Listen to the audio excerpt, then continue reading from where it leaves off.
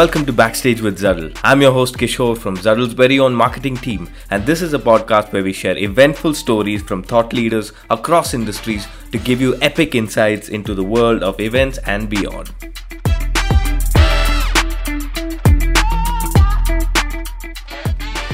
Hi guys, welcome back.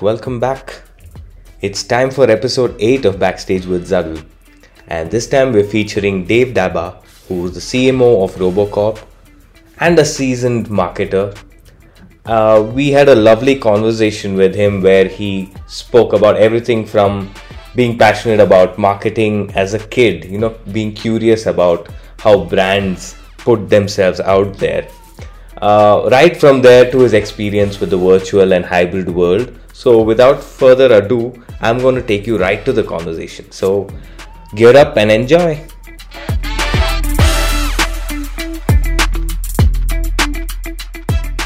Happy to be here. Big fan of what your company is doing, and was super excited to be on the show today. Awesome. Super glad to hear that.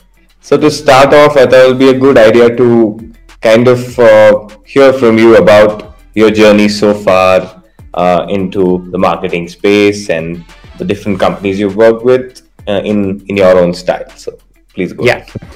I like to say it all started back in a barn on a farm in the state of Minnesota when I was born some 40 or 50 years ago. I'll let you do the math on that. But my kids have uncovered that I was actually born in a hospital, not in a barn.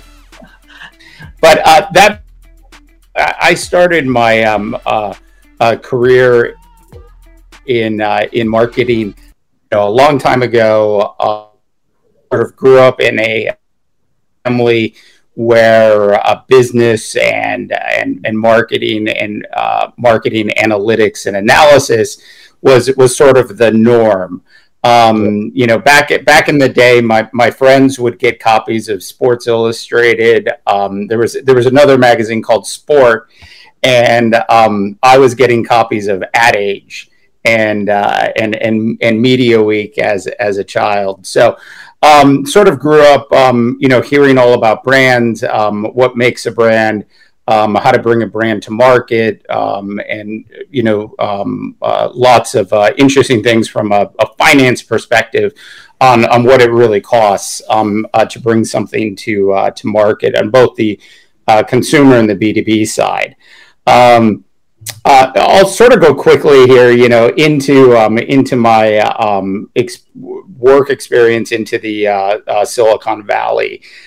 Made my way up to the Silicon Valley back in May of 2000, and joined a startup which was called Email Labs, so this was what I would call the second wave of email marketing ESPs that had hit the market. And it was a great education, working with Email Labs and some of the other companies I worked with after that as well in the email space. And so I learned a lot on the sales, business development, and marketing side. Through those 8 years I spent in the ESP space, and really trying to figure out how to compete with a lot of competition was definitely one of the early lessons I think I learned in the Silicon Valley. How do you set your brand apart? What is it that makes somebody want to purchase your product over somebody else's product? And having had a bit of a sales background and a business development background, sort of coming into the Silicon Valley, I felt like that really benefited me a lot. And one of the things I tell young marketers today when I get asked, and it's the best, like to hear from somebody that is just graduating from college. I say, don't be afraid to go into sales for a couple years. Experience what the salespeople are experiencing, and that will make you a far better, especially B2B marketer, if you can do that. Wow, that's a fascinating insight. And interesting to note that you always had the curiosity to get into marketing before you started working, even as a kid, as you said. So Yeah, it's awesome yeah, that you with that. yeah. I mean, it was fascinating, because like you'd be reading about products, and then 2 months later, you'd actually see the television spot, Nice. come up, and so it was you felt like you had some inside sort of knowledge about what was happening with brand development, even at a young age.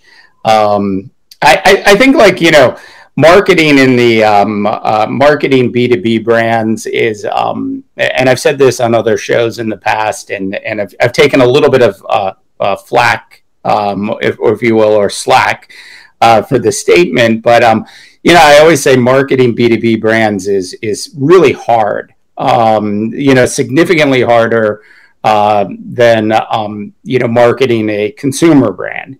Those are sort of two different things entirely, and a lot of what we've seen with some of the really successful big brands in the Silicon Valley and the enterprise software space over the years is they end up using a lot of consumer marketing tactics to put their brands into the marketplace, and that's great. When you're IBM and you have $100 million television budget for a 12-month period. But when you are a startup in the B2B space, how do you really get your brand message out in an effective way? And I think, over the years, that's something I've gotten, pretty good at trying to figure out. Awesome. And I'm sure, like most of us, the last couple of years must have changed things a bit. Like going through the pandemic, how much of this had to be redefined in the B2B marketing space to kind of adapt to these virtual and hybrid ways of things? Yeah, it was I mean, and we all experienced this. It was definitely the sky is falling, sort of thing. And I mean, in the United States, the only sports broadcast was a game of horse, which was done via Zoom, between a WNBA player and an NBA player, and they ESPN set up a whole tournament around it, and that was live sports, during the pandemic.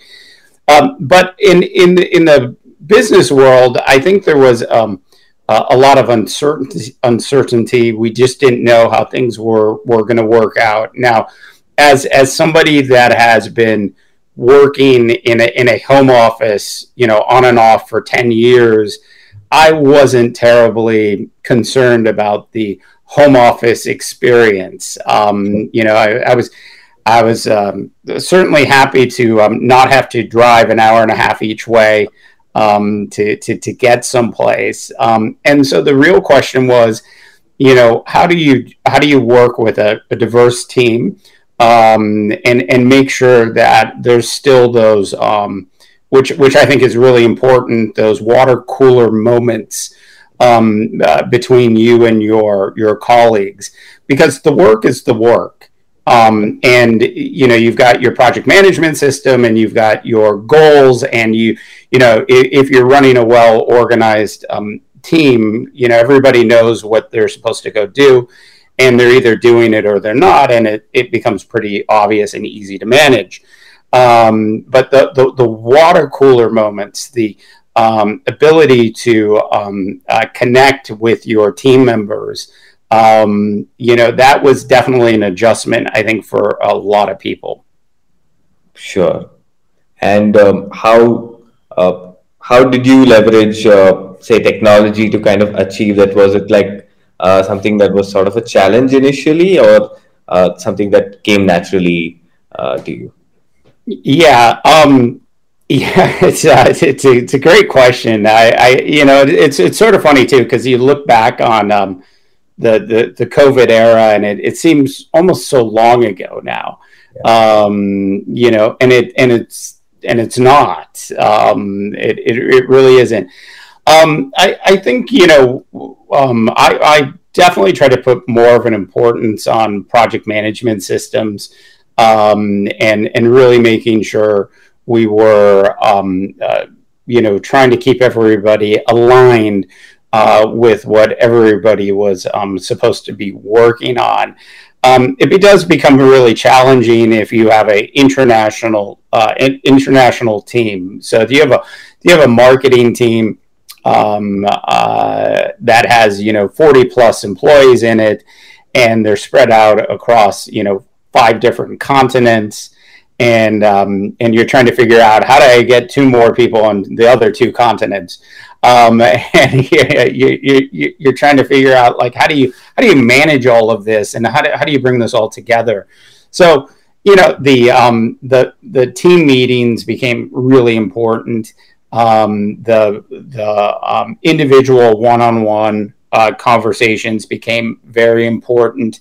I think like designing things was difficult, and we definitely struggled. I struggled with that at times, and so if you're doing a website refresh, or if you're trying to put together a new explainer video, trying to get that sort of like mocked up in a way where before something goes into production, you feel comfortable about what you're spending time and money on, was definitely at times a leap of faith, as opposed to something more than that. Because in the old days, the web designer, a graphic designer, a UI person, and myself and some other team members could have sat in a room with a whiteboard, and we could have spent 2 weeks, just talking stuff through in person. And that was hard to do, out of the gate, with Zoom, and Zoom technology. I think we overcame it, but it took some time to adjust. Sure. Yeah, that's understandable. And from a marketing perspective, did you, how was the experience, like, say, launching a product or something to like a virtual or a hybrid audience? Different from how the classic approach was. Truthfully, it was fantastic. I mean, like I didn't have to burn, $100K to fly a team out to an event that might or might not be the right event for us. I sort of quickly learned that, virtual events, if done right, if you managed the expectations of what you were looking for from those events, then those things were potentially going to be wins for you. And you just don't know what's going to work and what's not going to work from an event and a product release standpoint. So that gave you virtual events and webinars, and those things give you a lot of opportunity post event as well. So we produce our own podcast at the company I'm at, which is you'll love the title, Robocorp and Beyond. So we in order to we'll shoot an episode, we'll release it, and it will go out into the world. And so the hope is that you get a couple hundred listeners, you eventually build some sort of following behind it, and you'll be successful. A podcast is much like a recurring event. And you have to be willing to sort of throw some, I think, some dollars behind it in order for it to gain some sort of attention, especially in a world where everybody and their brother and sister has multiple podcasts that they're producing also. So you do need to consider the promotional dollars. And so when we got back to events during the pandemic, really not just spending money on the event, before the event, during the event, but actually getting content out of the event that could be repurposed and reused down the road was definitely key.